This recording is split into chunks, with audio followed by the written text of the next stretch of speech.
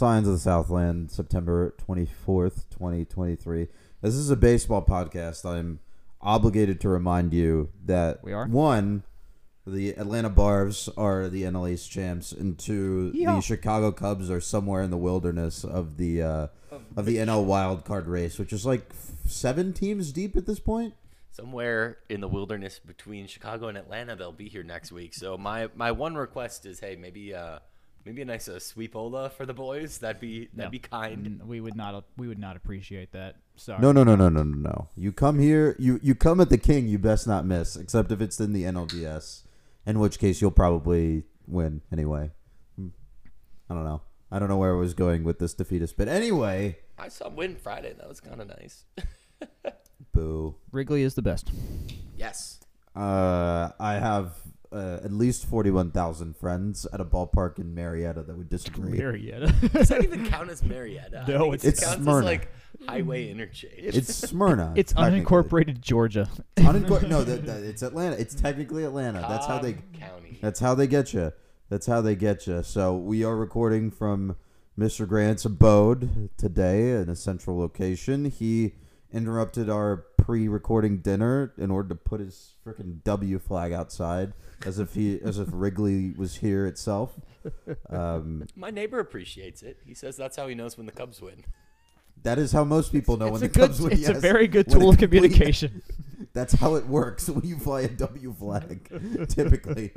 Oh, man. Some more news about Tech winning before we get into the major news about Tech winning. A Georgia Tech alumnus fan? Question mark? Something. They were wearing a Tech shirt.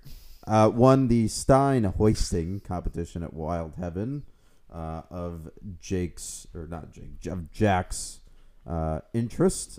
You said you didn't know the guy? I did not know that. I never got his name, but he was wearing a rambling, gambling hell of an engineer shirt, and then beat a Cornell guy. So I think we at least won something in the city of Atlanta yesterday. What was the?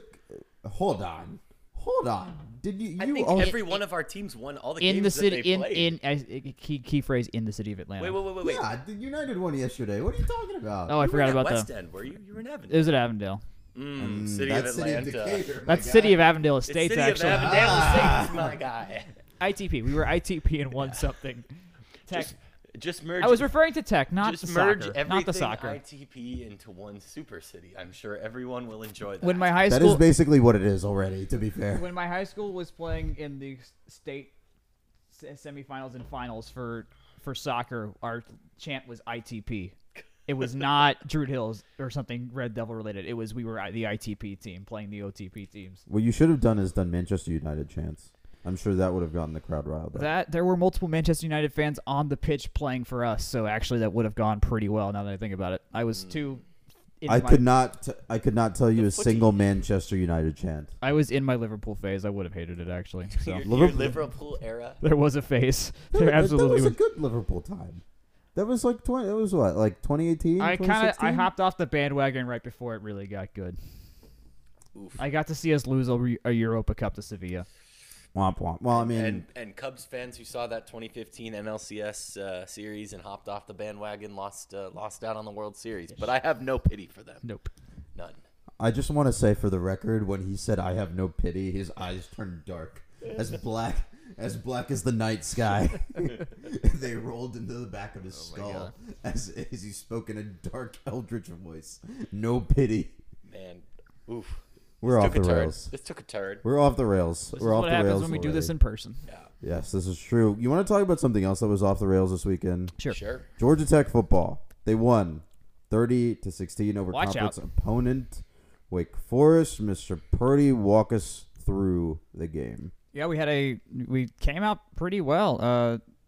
In terms of looking at the game on paper, we were favored to win for the large majority of this game. Won 30-16 in the end.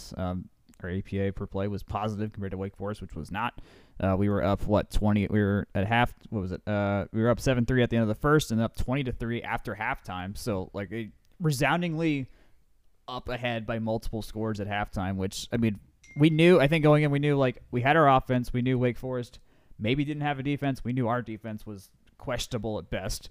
So I was thinking this was going to be an offensive shootout, and then when I saw it was 20-3, I was like, okay, something must be working here. I was at the United game doing pregame ceremony rituals, so I could not watch, but for what I could tell, things were going very much in the right direction when it was all said and done.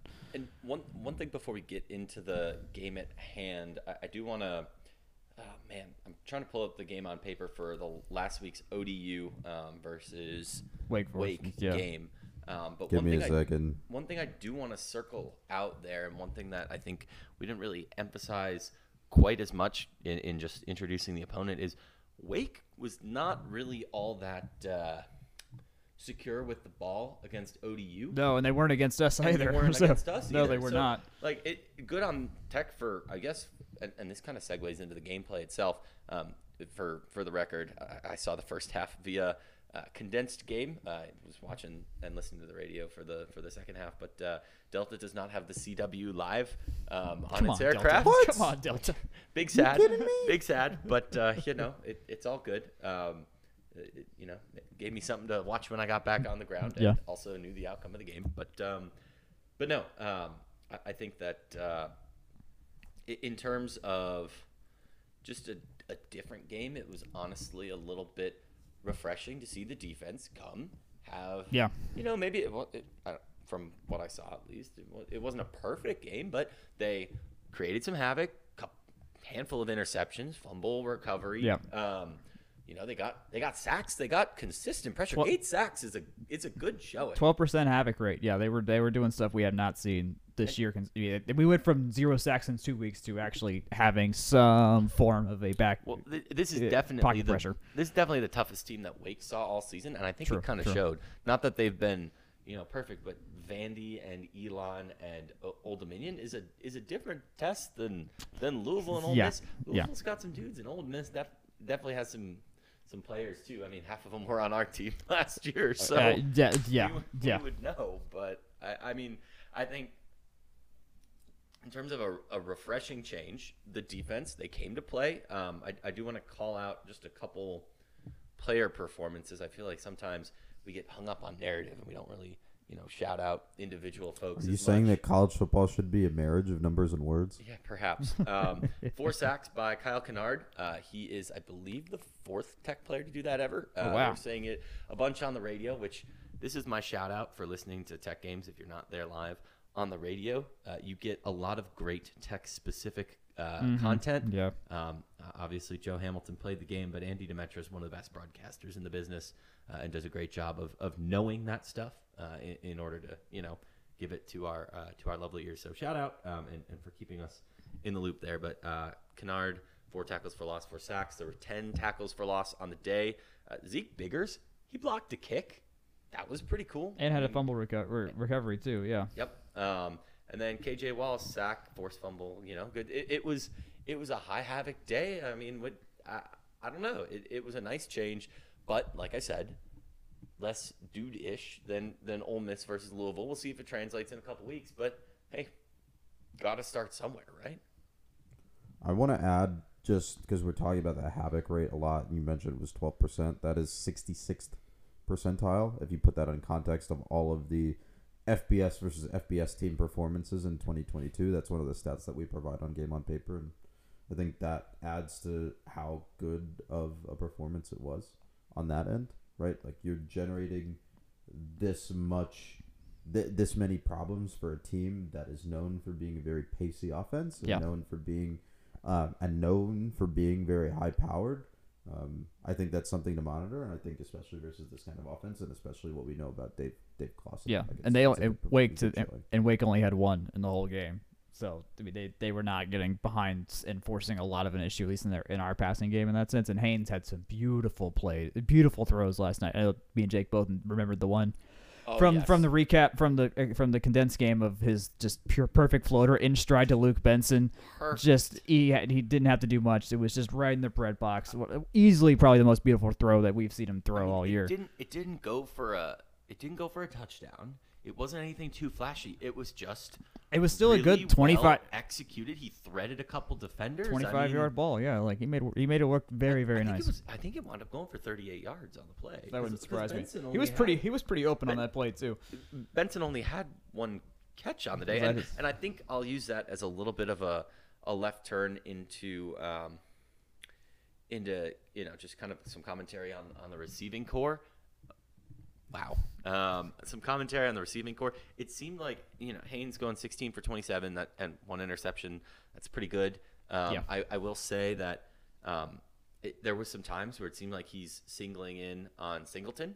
I think that's a good pairing. I mean, we had 1, 2, 3, 4, 5, 6, 7, 8, 9 different guys catch balls, multiple tight ends. We got the ball around into a lot of different folks' hands. Yeah, we did. Which is always good.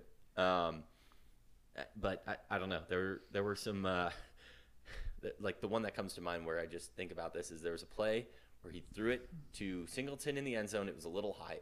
If Eric comes down with the ball, it's one of the I don't know. I think I know which play you're talking about. Yeah, I think if he comes down with that, one of the greatest catches in Tech history. There was another pass that was close to the end zone that got picked that was just a little bit off. So there's still some dialing in for them to figure out. But no, regardless, he knows. We all know now. Okay, Singleton's the guy you gotta. Teams are gonna have to double cover him or something like that. And I think that this is a game that was probably something that came at the right time. I think it's a fair way to put it. Like Wake's not a perfect team, but they're well coached. They've been well coached for a really long time. Yeah. And yeah, I mean, like I said, not a perfect team. Obviously, Mitch Griffiths is probably no Sam Hartman. I don't think that's Sam unfair. Hartman's not walking through that door. Yeah, I don't think that's unfair to say, but he's a fine player. I think he played all right, but Tech got to him a bunch. Yeah. Tech's offensive line not perfect from what I can see. There's times where King had to, maybe that's why he's looking in certain directions. Is hey, I know I can get it to my guys. Who's open kind of situation, But yeah, no, all that to say, it wasn't a perfectly executed game. Obviously, given that it was a school record in penalty yards, which is wildly different. I mean, compared to the first 3 games. It's surprising because the penalty EPA is 0. Really? So maybe it canceled out, or they're not all recorded properly. I don't know. Or I need to go back and check the site, but. I mean, we didn't lose, so it clearly only did so much. Yeah, I don't see a lot of. I don't think the penalties are marked on in the play-by-play. Well, they have it's -1 for Wake Forest, so I think they have to be marked in some. They are not. Negative 1.9 for Wake Forest. Yeah, so there's only one marked. There are only 2 marked actually. Oh, okay. And they're both on Wake Forest. There's an offensive holding on a kickoff, and a false start mark. So it looks like they're just not marked in the play-by-play, which is very funny.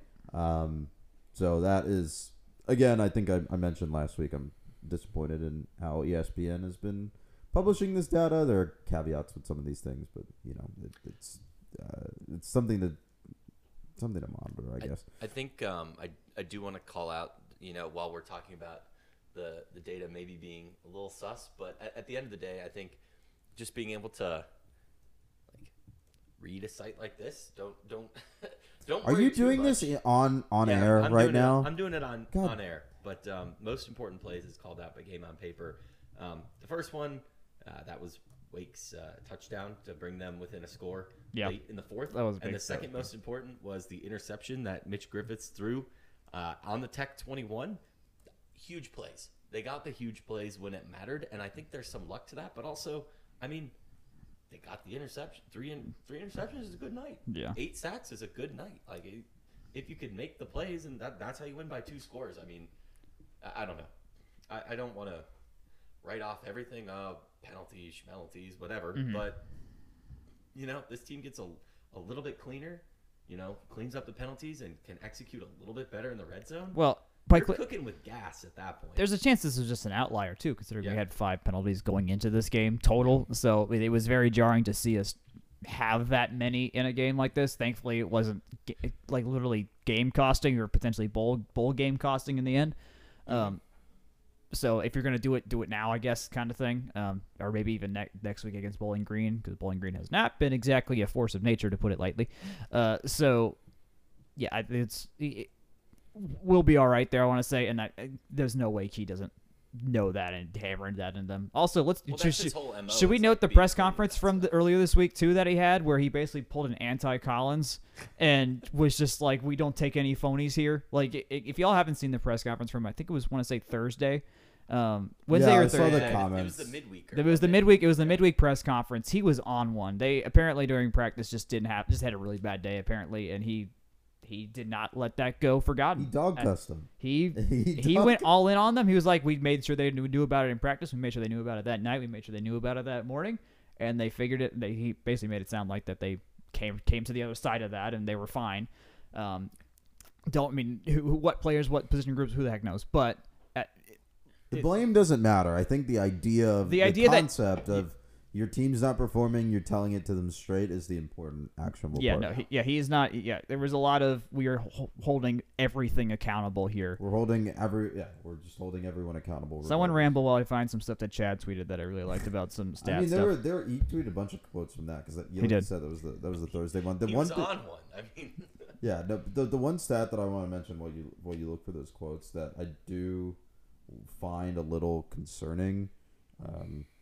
While we are in the midst of talking about that defensive performance, is that run stuff rate for the defense was still extremely low and 0th percentile by at least our metrics at 9%. So, and even if you look at the breakdown of havoc plays, there's eight tackles for loss, which are all of the sacks, and then there are two interceptions, right? So you're not a lot of your push in terms of your defense is coming in the passing game and generating pressure and generating mistakes, which is good, but you also need to be able to have that sense of rigidity up front for both phases of the ball. And I think that, like, you can sort of see the breakdown in Wake's production here too. Because of the sacks, they were minus 0.44 in EPA per play, the 10th percentile performance, EPA per dropback. But in EPA per rush, they were positive. And traditionally, rushing is less valuable than passing. Yeah. So you'd expect EPA per rush to be closer to 0 or negative for most of these teams, compared to EPA per dropback being positive. So when you see that reverse, you're saying, okay, well, we're getting a lot of push offensively. The other quarterback is making a lot of mistakes. But however, especially in a close game, this other team is still getting a lot of effectiveness. Wake gained a whole touchdown on us in that. Like that was a 7-point difference. So absolutely made a difference. Look at the rush attempts report too.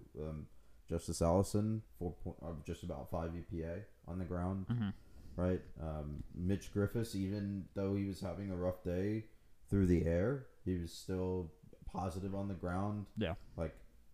They're still making plays on the ground in these moments. I know Damon Claiborne is listed here as negative, but like they were still able to put together consistent rushing yards. And I have traditionally said, and analytics Twitter, if you paid attention, memes about like running backs don't matter. I think that's not necessarily relevant here, but like they're able to generate effective rush play, and that's something that Tech has historically, at least over the last 4 or 5 years, has had a lot of trouble stopping. Yeah. And that's still a problem that I see that they need to fix. Can I introduce a concept that we talked about off air?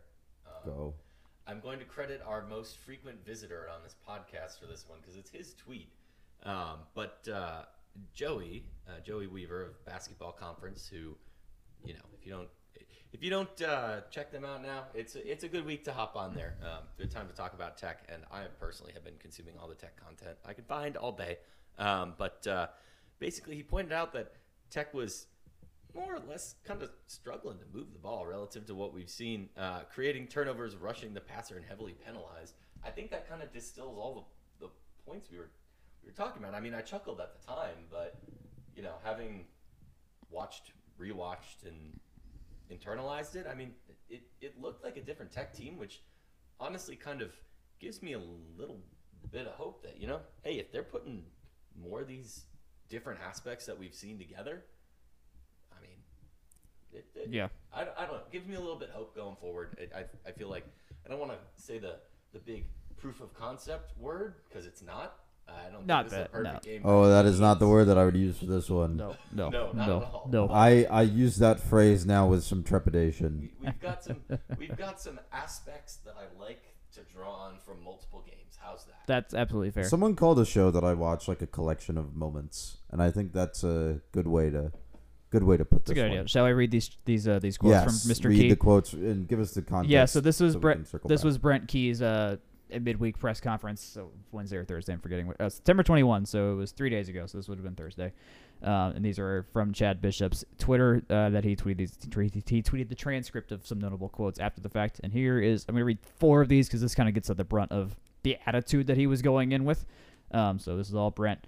I'm not happy. Oh, wait, no. Here we go.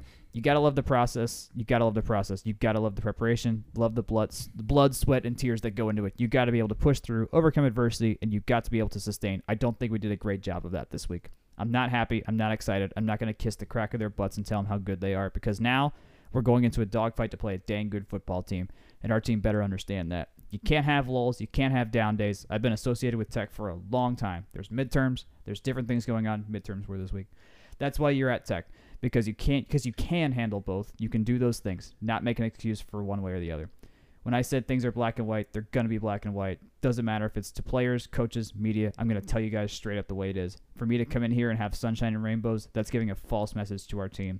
You got to show preparation in your you got to show discipline in your preparation, and you got to be about the preparation. You have to open it up. If you love the game of football, you love everything about it. Otherwise, you're phony, you're fake, and I don't want those people around here.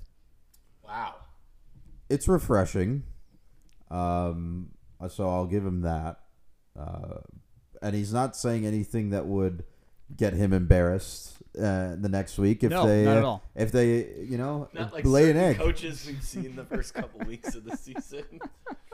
There's a very famous quote from one good old Stephen Godfrey that's, "No one is making you say these things."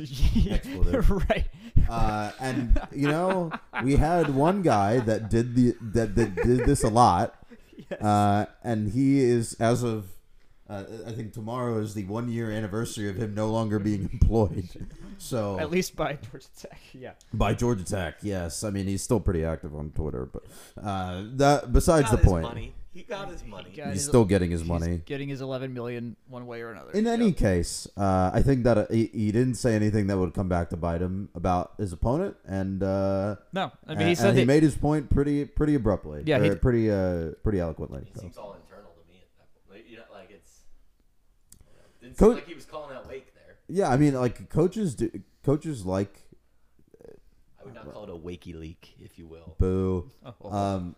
What I want to say is like coaches. You see this a lot in soccer. Is like coaches will use the media in order, and Nick Saban does. Like Saban is a classic of the genre. Yeah. Like he will use the media to get specifically what he wants out of his team. Mm-hmm. But what about the whole the folks in Athens were picked to go 7-5 last year or whatever they were saying after the. I mean, look, psychosis is psychosis. That's their own thing. But like, I think Nick Saban does a really good job of this, where especially during training camp, he will pick out. He will make points in the media that he knows he wants specific people to hear, and right. I think this is an example of that. Or do what he did 2 weeks ago and just answer his listener's question for him. Yeah. He had the radio. There's a funny video out there where Bama has some famous radio caller that he just knows is coming every week to complain. Well, it's not Phyllis. And it wasn't Phyllis, but there's just someone else that he already knew, and so he had his answer over prepared and just gave him exactly what he wanted, and he was like, So Nick Saban, media guy, after he's done coaching, it's going to happen. Like he has been highly trained. There's a reason he is at every national championship game that he's not coaching with the game day crew, because he knows what he's doing. But I think the point here is the point that we're coming around to is that Brent Key had a point in the things that he said. Yeah, he had a specific audience that wasn't the fans that he wanted to listen to it. And it looks like, at least based on the performance, that point got across. And I think there's still some pieces of a tirade that they still have to work. Yeah, no, we talked about the penalties. Yeah. We talked about some of the difficulties on the defensive side, despite the overall good performance. But there's a reason. It's in a very intentional tirade that has now been put to use. Yeah. in a sport where just winning is usually going to be enough. Like I am very pleased with the fact it's like a win. Obviously, they were pleased that they won, but at the end of the day, like it's the effort that's matter. I mean, winning is a side effect of effort. So they have, as long as they get that done right, effort and execution, and they're clearly focused on that way more than we used to be. So 3 points is 3 points, Jack. 3 points is 3 points. Yes. 3 points is Thank 3 God we points. beat Is Montreal. 3 points. They will be back in action at home this weekend, or I guess next weekend, on the 30th versus Bowling Green at 3:30. Is that a CW? That is ACC Network. We are done with I CW. have a couple keys to success. Jake's keys to success. Sounds good. Okay, let's do it. Number one, remember that Bowling Green is in Ohio. I remembered. You're the We one did that keeps not- saying we did Kentucky. not remember. That's We were- Western Kentucky. To There's be a clear, different- to be there's a clear, different the city is group still of called 5 school. Bowling Green, Kentucky. There's a Bowling Green, Kentucky, and a Bowling Green, Ohio. Yeah. Continue. And Not my fault. ... No, the Jake's keys to success. Finish more drives. Have less penalties. Do the same stuff on defense again, and you'll be great. I like that idea. Right? Yeah. Okay. Just cool. you just do it. Just do it. Just do it. Easy game. Just do it. Why you not just win, lol? Why you no win? Let's move on to talking about swim and dive. Their season kicked off this past week with a couple of, I guess, I don't want to call them low stress, but I'd call them like low stakes. Let's say Low they stakes had a is correct. gold. I like that idea. Yeah. Low, Low stakes. One involves swimming in Lake Lanier. That's always kind of Well, high stakes, I mean, man. that could have been something. Gold yeah. and white inter-squads. That was at Macaulay Aquatic Center to kick off the season. I believe it was the white team that won that. And then they had Swim Across America at the aforementioned dangerous Lake Lanier. Everyone returned home safely, so I don't think that was particularly over the top for them. But it's good practice as they head into Florida State next week. I think the way that we've been talking about this off air before we recorded is that we don't really know what this team looks like as a competitive unit, given that one of these meets was effectively a scrimmage, and the other was open water.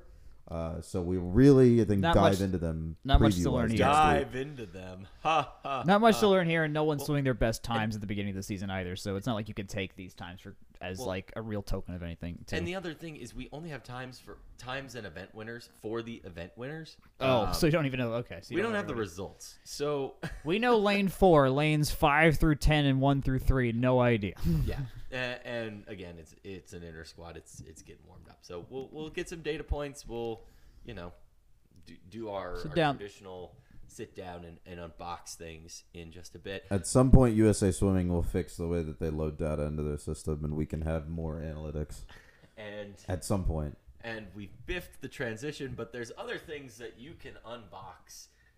And that could be Section 103. As always, if you order more than 70, free shipping on that box. But, I mean, guys, I got to talk Haynes King, right? He's the talk of the town, one of the best quarterbacks in the ACC. You can get the shirt. You can represent Haynes King. Number 10, soon, now. You can do it currently. You can. Brought to you by Section 103. Just of note, the player jerseys do support our fine athletes at Georgia Tech. And as always, you can get not only that, but the Brent Key coach's hoodie, pre-cutoff sleeves. I gotta shout out my friend. Post-cutoff sleeves. I gotta shout out my friend Taylor for pulling off the perfect cosplay this weekend and it looked perfect. If you want to do the cosplay, you can do it. It is absolutely possible. So there you go. As always, you've got some classic Tech designs, some new ones for this football season, and then some classics in there as well. My personal favorite, and it will always be my personal favorite, is the I'm a Ramblin' Wreck from Georgia Tech. And a hell of an engineer. Go ahead and check them out at section103.com. Like we said, free shipping on orders over 70 every day. Keep an eye out for always releasing more great stuff, and you can find them on Twitter as well at section103. Let's move on to talking about women's tennis, who were in action at I believe it was called the Collegiate Ranked something. I honestly, I don't have the full name in my shot sheet here. It sounded very college ranked spotlight. Ooh. It was in Cary, Get him. North Carolina, not Cary. Raleigh. I was corrected by Twitter earlier today. But Mr. Grant, walk us through some of the results. Yes, absolutely. So first day was all doubles in terms of action. We saw a couple new pairings. That would be Alejandra Cruz, Mahak Jain, Carolee, and Kylie Bilchev. They all played on Thursday, I believe, 2 pairs apiece in those results. Carolee and Kylie Bilchev came within, that was a 6-2 loss. It was Mahak Jain and Alejandra Cruz that lost 7-6. In the tiebreak there, Liam Bilchev did pull off a win 6-3 against Duke, and then Mahak Jain and Alejandra Cruz came off that tough tiebreaker loss with a 6-4 loss in doubles as well. Like we kind of said last week, it's early. They're just doing this to get out there and play some tennis. I would not write too much one way or the other into results, especially given it's early. They're not necessarily games that are going to affect the spring slate, I think is a fair way to put it. Friday saw a lot more singles. In the A1 draw, Mahak Jain lost in 2 sets, but she was playing Mary Stoyana of Texas A&M, who is the number 2 player in the country, so I don't disparage her too much there. They also had a ton of players at this event, but it's at K-Ring, which is a huge facility. Carol Lee lost in 3 sets. She was upset by number 80, Lily Jones of Michigan. Bilchev got the win, 6-4, 6-4. Mahak Jain also got a 6-4, 6-4 win. That was an upset of Emma Jackson of Duke, so that was pretty great to see. Carol Lee took another loss, 6-1, 6-3 to a familiar South Carolina player. I think we may have seen her last week. I don't know why it registers as familiar. Bilchev also lost to an A&M player, 6-4, 6-0. In the A2 draw, Alejandra Cruz played twice, lost twice. Pretty tough there. There was one more day of competition. I have those pulled up if you want me to hit it. Bilchev defeated number 27, Sydney Ratliff of Ohio State, 6-2, 7-5. Carolee had a walkover loss to Julia Morlet, of Arizona State. Ariana Arsenault, who I believe we've seen before from Auburn, defeated Mahak Jain 6-4, 6-2, And Elise Mills of South Carolina defeated number 87, Alejandra Cruz of Tech, 6-4, 6-2. Oops, I forgot Saturday's results. I went right from Friday to you reading Sunday. Saturday, 2 walkovers. Bilchev took a walkover from number 5, Reese Brantmeyer from UNC. A little disappointed not to see that match, given that we see UNC a lot during the year. Carol Lee walked over against Emma Jackson. Emma Jackson is the one who lost the day before to, I forget exactly who I said. My apologies. Short memory. Mahak Jain Be a lost goldfish. to Alana Wolfberg of Tennessee. Carol Lee lost to Isabella Fenning of Miami. Bilchev lost to Carrie Miller of Michigan. And Mahak Jain lost to Florence Uriata of Oklahoma. So a tough day on Saturday. Maybe I should have just stuck with skipping Saturday. I'll add the last doubles result from Sunday. Elza Tomase and Alana Wolfberg of Tennessee defeated Cruz and Jain 6-1. So tough end to our reading out of results here, but like you said, I think these are just kind of gearing up to play tennis, and it sounds like, at least from what the schedule reads, that the real meat of the schedule here is coming up, or the real mattering part of the schedule is coming up. It's later on next week, or I guess the week after next, at the ITA All-American Championships, but also in Cary. So, we'll take a look at how this team looks like then. I think we'll have a better picture of them in like games that, especially the ITA games that seem like they matter more. As they move towards the spring, and we noted that some of these newcomers are also, they're freshmen, they're foreign, they're settling into campus and Georgia Tech and all that stuff. So it'll just take some time to adjust, and we're just gonna have to let these things work themselves out, I think. Yeah, I mean that's life. It's a good team. That's life. I mean, we heard it in the Brain Key quotes. It's midterm week, and they're traveling, and I'm not gonna overwrite any of this too much. Yeah. Like, they don't even release a team ranking till what, February? Oh, I saw a team I saw a team poll. I saw a preseason poll. They've started doing that now? Okay. I mean, I don't know how much stock you can put into it, and I don't think it's getting updated every week, but it definitely exists. So. Oh, well. As we speak, Presley Harvin is punting versus the Raiders. So we're going to stop for a second. Great punt. Look at that. Got it behind the tent. Phenomenal punt. Just put them back on their ass. Look at that. All right. Good job, Presley. Okay, anyways. Good for him. Go Jackets. Speaking of spikes. Speaking of jackets, I didn't know how to transition. Let's talk a little bit about... Actually, honestly, it's going to be a lot of bit about Georgia Tech volleyball. They had 2 games this week. They beat Clemson 3-1 on Wednesday to open ACC play. That was in Clemson at Jervey Gym. And then they came home for their ACC opener versus NC State earlier today at 1 p.m., which was also a 3-1 win. Mr. Purdy, walk us through the Clemson game. Clemson started... Clemson Tigers played really well in the first set and then did not in sets 2 through 4, basically. They came out super aggressive to start, which they kind of had to do if you're going to beat Tech just at all right now, and they did quite well with that. Tech only hit 143 in that first set to Clemson's 232, and they got it done. They won the set. They won the set 31-29 after there was just back and forth the whole way in the extra points, and just Tech just could not finish that one at all. And then they won the second 3 sets, 25-13, 25-15, and 25-16. So it was very much a tale of 2 different phases of this game, of a Tech team that was just not ready to go, and then a Tech team that was way too good for Clemson at all. And Clemson just kind of started coming back to earth with their mistakes in the second part of it. That game was really notable because Tamara Oatsney got benched for the San Diego game last Sunday. Did not play a single point at all. It was Lauren Sand and Anna Bosey swapping back and forth. And then she was back for that game, and she had the team high kills with 22, and hit 300 on the day. So she had 50 attacks. She had a ton of attacks, which is a trend that I'm noticing for this weekend is Oatsney getting more attacks than anybody else. So it was good to see that because she needed a get right game, and she got a get right game in a big way. That is not her career high. She had some really high kill games at Illinois State, so she's gonna have to go off on one like really, really well to break her career high. But that was her Tech high in terms of kills. Okay, so that was the Clemson game. Let's talk about the NC State game. Both you and I were there. Yep. I found this, regardless of the result, I found this immensely frustrating.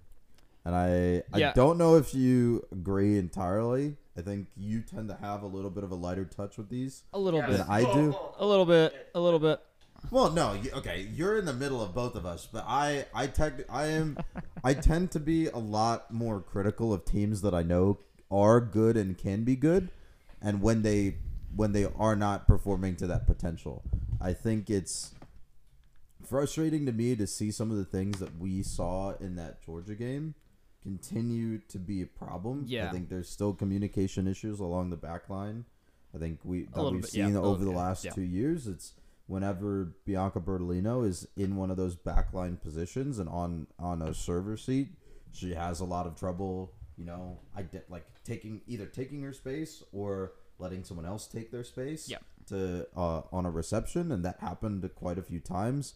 And I think we've also still seen I guess regression of Paola Pimentel on server seat as well. I think she had a couple of moments here where they were bad. Early on today, it was aggressively bad. Like, she missed 3 in the first set, and all were absolutely returnable balls, too. Like, they were not hard serves that just barely got in front of her toes or anything like that. Like, she had a chance. To her credit, like you said, she got better. She fixed it. It got a lot better. We both noticed that, like, her foot movement just was not there at all. Yeah. And then there was a couple I, like, really watched hard, and she was back in the classic ready stance that you have to be in to receive a serve.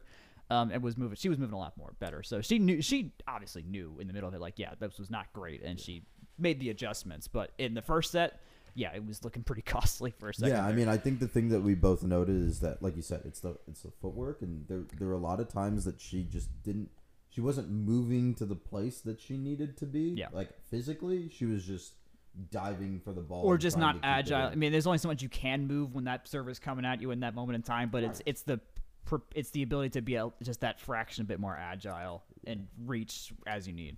I have wanted to put this idea out in front of you guys for a couple of weeks now because I knew we would get to a point in the volleyball season. And I think we're still having a little bit of, not analysis paralysis, but definitely a mental hangover from what we saw last weekend. I saw you nod your head, Akshay. I know that you think that. No. So what I want to put out there is more of a level setting for us, is that between the three of us, Jack, you generally have a fairly optimistic view, I think is. I see what the ceiling is here, and that they hit it early too. And Akshay usually sees what the floor is, and both of those things can tend to drag me in opposite directions, and it causes me some frustration. So I do want to level set and say, hey, and I kind of said it at the end of last week. The team is good. They are. They won both games this week, but the thing is, they're winning these games 3-1, and I don't think that that's as much of what we've seen maybe from last year's team or 2021 Georgia Tech, like dumpsters Clemson. Yeah. Right? For the most part. But yeah, I mean, it's a team that they've relatively handled. We have not lost to them since 2015. Yeah. That's a fun stat because, we think about it as like, oh man, I've never seen Tech football beat Clemson. If somebody's a really passionate fan of Clemson volleyball, they've never seen Clemson beat us. We've wiped the floor with them for a long time. All that to say, I think there's valid points, but at the end of the day, they are winning and they are getting it done. It just doesn't seem as confident as I think the Ohio State and the Penn State games made us. Or made one think, right? There's a reason they were a number 10 team. They did in the last week.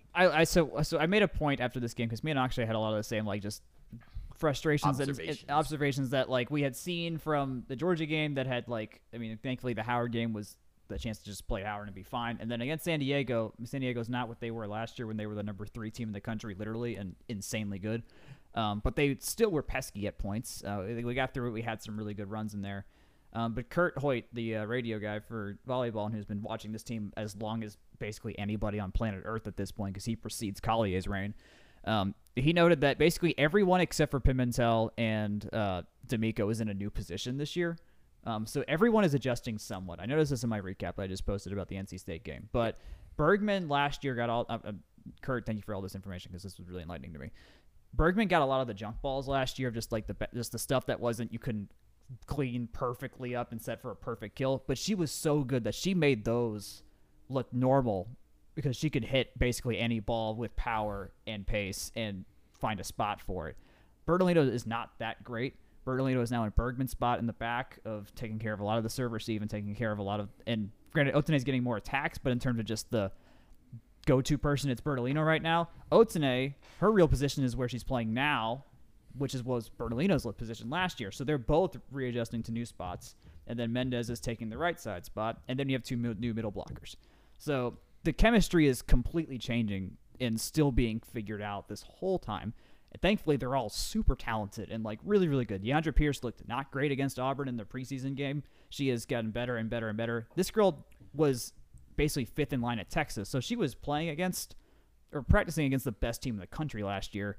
But she hadn't seen the floor for a year and a half, basically, and so she's still figuring it out. And then we're running 2 freshmen a game between Mendez and Suarez too.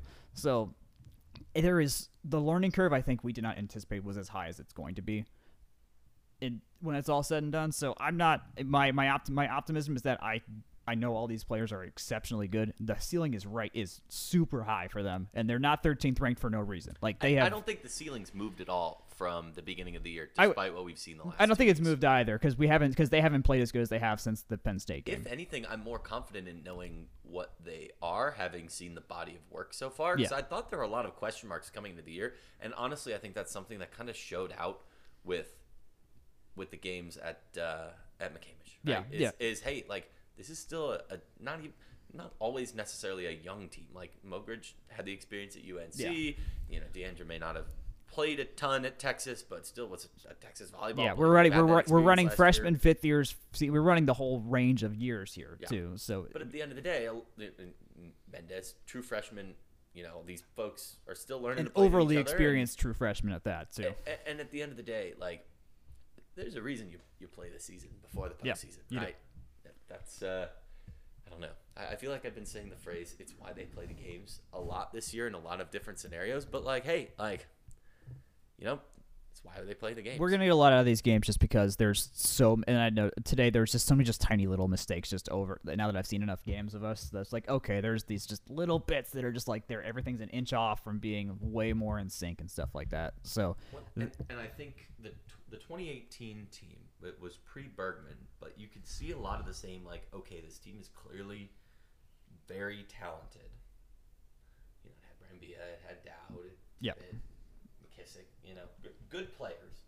But whatever it did, it took a year of learning for them to figure it out at the end. And obviously the 2019 team still missed the tournament as well, but that's what happens when you grow together. Maybe this is kind of it feels like a retooling. Yeah, no, it's still a really good retooling. Yeah, it's no, a better retooling. Right, no, retooling is still, and retooling is what Collier has used. She's used that term retooling. She has not said rebuilding. It's not a rebuild. It is absolutely a retool year. 13 in the country. This is not it's insane that we can retool and still be 13th in the country and have beaten top 10 teams multiple times this year. So that's saying something for how good our floor is more than anything. Yeah, my point there being is like, you know, maybe it's hey, we're figuring it out, we're learning through the year, and maybe they do have to go grab somebody. I'm still pretty You're a new recruiter, but like that's just that's called the long arc of the program, if you will. Yeah, nothing has dissuaded me from my prediction that we'll probably win I think we can win the first 2 rounds, and then whoever is really good that we face in the round of 16 probably just kills us. We're still playing at around that level. Louisville went to 4 sets today, by the way, against Boston College. Really? I did not check the rest This of has the been scoreboard today. like if you look at if you're scoreboard watching the first 2 match days of ACC play, like been some really weird results. Yeah. Like teams that we thought were going to be really good, like Notre Dame, Miami, like that we thought we were going to be like. Well, hold on, Notre Dame's 2-0, so. Right, but they went to 5 and they went to 4 in the other game. Like, but we expect teams like Notre Dame and teams like Miami, who are in like our bracket of the ACC or just under it, to be dumpstering some of the teams that they played. Right. Yeah. And I think Tech's clearly a bit above those 2 teams, but right, but you get the point that I'm trying to make. And to recap, going around the horn this week, we had a couple non-con games. Obviously, Tech won in the midweek.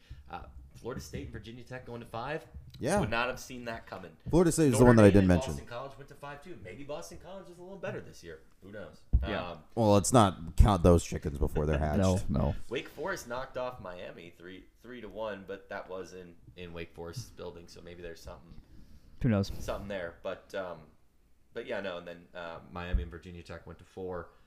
Let's see. Georgia Tech and NC State went to 4. Louisville and Boston College went to 4. So, yeah, who knows? Maybe Boston College just had a really great weekend of volleyball. But, again, to call out next week, Tech has Virginia Tech on the road as well as Wake Forest on the road. So, just... we don't play at home until mid-October.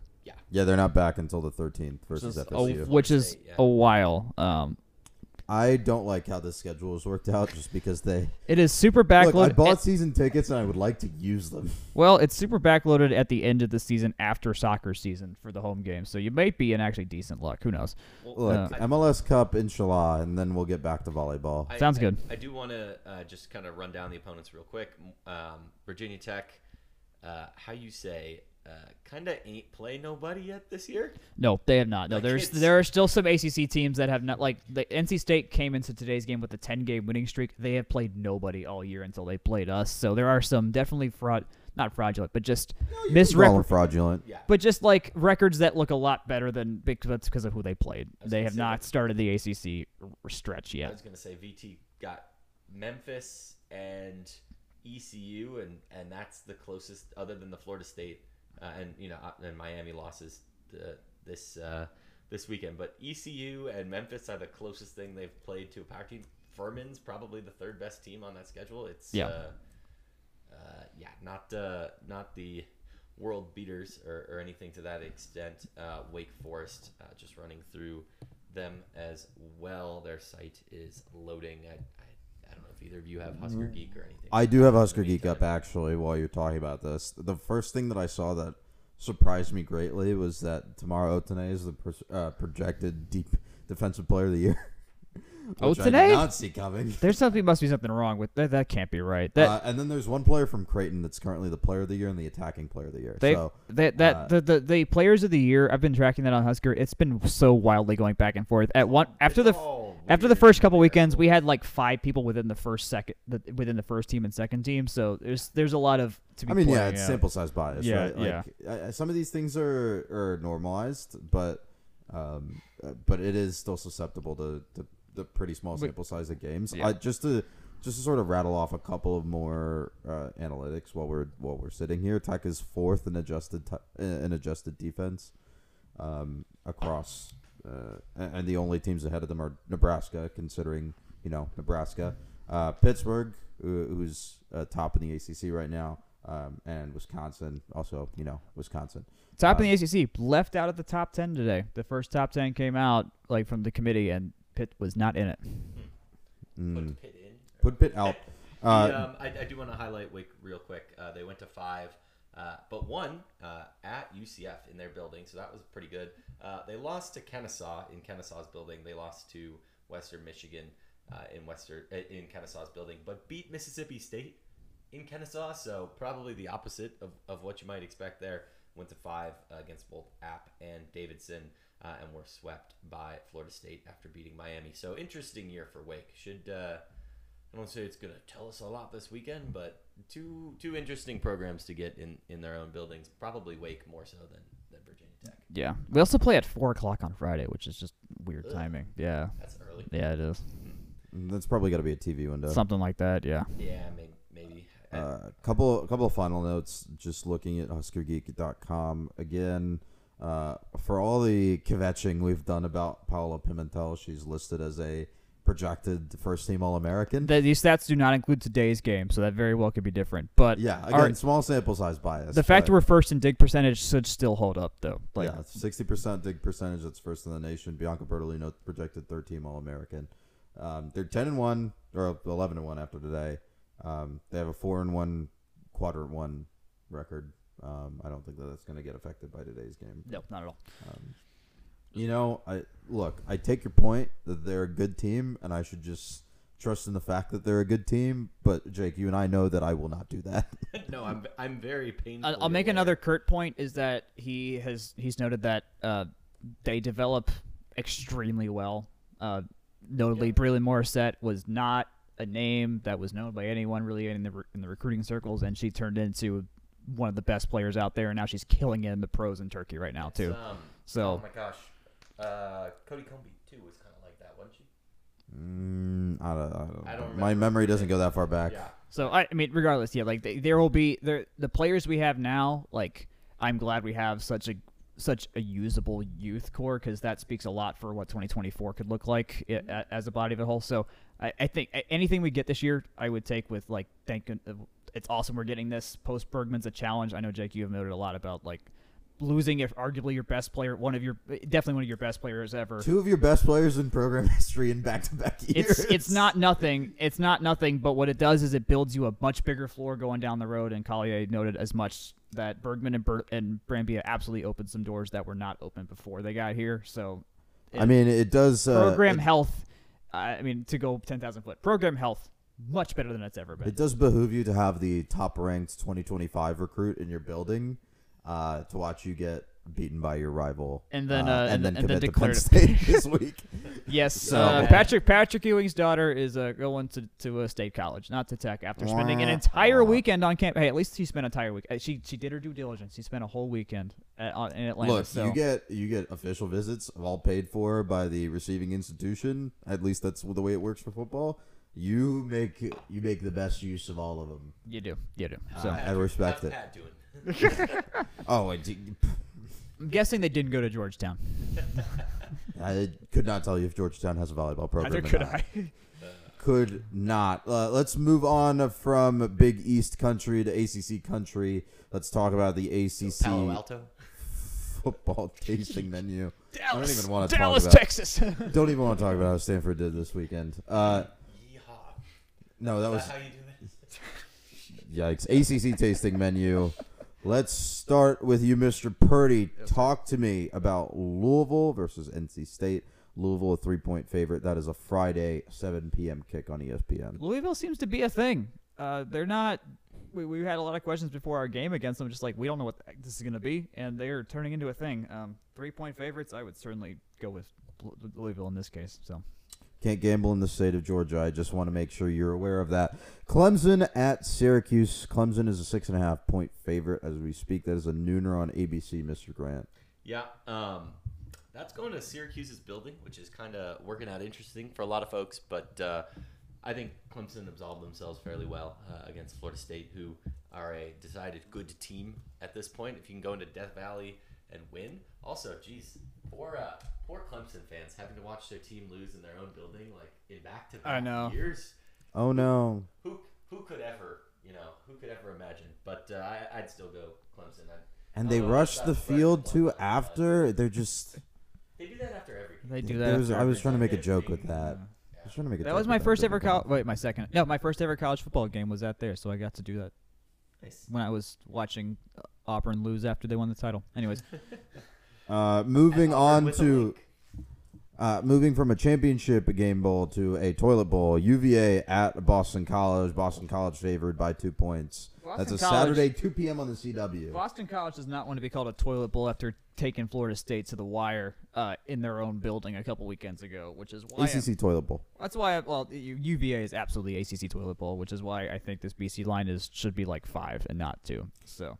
To be fair, I think at a certain level, some might say pot calling the kettle black, but I disagree. Moving to the opposite end of the spectrum, cool. Notre Dame at Duke. Game day. Yeah, that is the first time that College Game Day will be on the campus of Durham. Wallace Wade Stadium. I've been to venues for every professional sporting league. Multiple in most cases, including like 28 baseball stadiums. And Oakland Coliseum, which can't even really be called a facility, a sports facility. I've been to dozens of college facilities across many sports and several minor leagues. Wallace Wade might be the most lifeless stadium I've ever been to. This is going to be a phenomenal juxtaposition of the energy and fun of game day with they're probably already camped out for a basketball game out there. Something like that, yeah. You do realize like one of the first episodes that we did in the first season that we covered the team podcast wise was called Wallace Wade Mausoleum, right? Yes, I'm aware. Don't go check that out. Not for our own health. Anyway, Notre Dame 2.5-point favorite, 7 p.m. ABC on Saturday. Give me a pick. I'm picking Notre Dame here, but it's not a confident Notre Dame. No. They only had 10 people on the field, 2 consecutive plays out of a timeout to lose to Ohio State. Womp, womp. And that's on them. Yeah, Marcus Freeman's got to wear that one. Pitt versus Virginia Tech. Pitt, a 2.5-point away favorite. That's an 8 p.m. kick on ACC Network, Mr. Purdy. Didn't Virginia Tech lose this week? Am I crazy? They lost to Marshall. They lost to Marshall on the road. Yeah, I'll take. I don't. I mean, there's no good football happening here. So Pitt, I guess. Sure. Bit of an armpit game in it. Let's move on to Sicko Picks of the Week. Mr. Grant, what do you have? Yeah, this one jumped off of the page at me. Utah State, I believe, is going to UConn and is favored by almost 7 points. Why? I'm not a gambling man, but I hope they're getting paid to do that. I mean, well, everyone loves a nice night in stores. I hope they're playing in East Hartford instead. Play at the soccer stadium instead. Mr. Purdy. I don't really have my sickos dialed in at all, so I'm just pointing it to the AL West race because I know that there is a guy who wrote at the same paper as I did, the technique that works for the Mariners right now, and they're 2 games back in the wild card in the AL West race, and I would like to see them do things. Hey, John. So would we both know John. I forgot about that. Would like to see. I was born in Seattle, so I just like to see the Mariners make the playoffs 2 years in a row. That would be nice. So Julio Rodriguez in the playoffs would be fun. Go M's. That Yordan Alvarez home run at the end of the ALDS last year that he hit it over the batter's eye in center field, which I didn't know was humanly possible. He hit a ball so goddamn hard. Generally, you don't want to throw pitches middle. You really don't. Generally, you're told to not do that. But think about that. That ball went so far that was going over the hill when the hill was there. Again, generally you don't want to do these things. I'm just saying. As always, for my Sicko pick, you can check out GameOnPaper.com for the official Sickos committee, Sickos Game of the Week. That'll be up sometime this week. Mr. Grant, off to you for trivia. It's very on brand this week. It has to do with Bowling Green. Again, Ohio or It's Kentucky? in Ohio. It's in Ohio. In Ohio. Bowling Green in Ohio. We got it right? Is that the trivia question? No. Oh. We've said that like 4 times on the podcast. It's a good bit.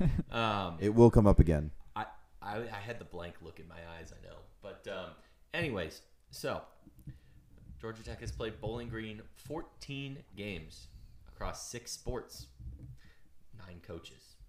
There's one of those 6 sports that has a losing record all time to Bowling Green. Oh, no. What is it? Baseball. I was going to guess that, too. That's a really good guess. They're the only other one that's even taken a loss to Bowling Green. All time, baseball is 4-7, 4-3. Sorry, 4 of 7. So is softball 4-7? No, it's much more annoying than that. But It's not football. But I will say the most recent time baseball has played Bowling Green, it was a 3-game sweep by the Danny Hall boys. So good job. That was what? That was late in one of the seasons, right? No, it was in early March 2014. So Okay. no. Opposite of that. No, just incorrect. But there's one team all time. They're actually winless against Bowling Green. It's because they're 0-1. That is men's basketball. They are 0-1 against Bowling Green. That was when Wack Hyder was in charge of the basketball team, so not any time recent. But the reason I felt so compelled to call this one out as being interesting is because the final score in a college basketball game at a neutral site was 102 to 87 in 1972. Oh. Isn't that nuts? You know, speaking of things you generally don't want to do, that's one of them. 102 to 87. Wow. Generally, you don't want to give up 15 extra points. The Bowling Green. You generally don't want to throw in the ball. 30s. You don't want to throw the ball middle in a basketball game and let them score 102 points. Off your back, Yes. over your shoulder. No, I've got one other random one for you. Bowling Green is the rare winner of a mid-major national championship in one sport. Do you know what it is? This one I do know off the top. How random are we talking? Is Is this a sanctioned NCAA sport? Yes. Okay. Please tell. It's not revenue. Is it bowling? Nah. Is it Well, bowl? it's revenue at some schools. I was hoping it was So it's bowling. baseball. I was hoping it was bowling. Well, see, the interesting thing about Bowling Green baseball too is they got cut during COVID, and I'm pretty sure they were just like, no, we have all this money, bring us back. No. This was a community thing. It was a community fundraising drive, basically, from alumni. I remember it. Yes, it's not that. I will tell you. If I told you where this event was played, you would probably guess it immediately. Sailing or something like that? Nope. Skiing? That's not NCAA. No, sanctioned. he said it was revenue at some schools. Some schools? Which It would be means it's revenue like at Boston College, probably. Revenue at Boston hockey. Rowing? It was in hockey. They won the okay. 1984 men's ice hockey tournament in Lake Placid, New York. Oh, God damn. Okay. Yep. That would have been a giveaway. And they Yep. defeated Minnesota Duluth, which also probably Who would was have good? been a Who was giveaway. very good at hockey. I would tell you, I'm saying this for the record, like Frozen 4, some of the most fun sport Yes, that I it have is watched. good. Yes, It is even the tournament too. I mean, they fill those barns up. It's good stuff. Yeah, and then the Frozen 4 goes hard. Yep. They are. Those crowds are feral. Postseason hockey of all kinds is exceptional. Oh, yeah. television. All crowds are feral. There's a discontinued sports section on their Bowling Green Falcons Wikipedia page for electric car racing. I don't think that's an NCAA sport. Nope. Nope. I Sounds like a thing we should be winning too. Oh, we do win that. Okay, good. No. We're a solar car racer. Yes. We've gone Key beyond. difference. We've gone beyond electric cars already. That makes more sense, actually. Key difference. Well, gentlemen, I think that about wraps it up for us tonight. Mr. Grant, take us out. Yes, as always, this has been Scions of the Southland. Thank you for listening. You can find us and all the other articles that From the Rumble Seat puts up at FromTheRumbleSeat.com. You can email us, FromTheRumbleSeat@gmail.com. We appreciate any feedback and questions, comments you might have there. You can find us on Twitter at FTRSblog. I am at JakeGrant98. Jack is at Jack Nicholas. Eventually, we're gonna get to the point where we just start plugging Blue Sky, I guess, instead. I haven't done well enough in putting stuff on there. We need more. We need. If y'all follow us on Twitter and you're on Blue Sky, come follow us. Also, we have Blue Sky invites to give away, so feel free to message me on Twitter or something, and I will give you one. Yes, absolutely. But in the meantime, you can find us in both places. You can find Section 103 at Section 103 on Twitter, section103.com. You can find us on Facebook, Instagram, and YouTube at From the Rumble Seat, and you can find this podcast wherever fine podcasts are sold. As always, tell your friends. We appreciate it, and we'll see you next week. Good night, good luck, and go Jackets.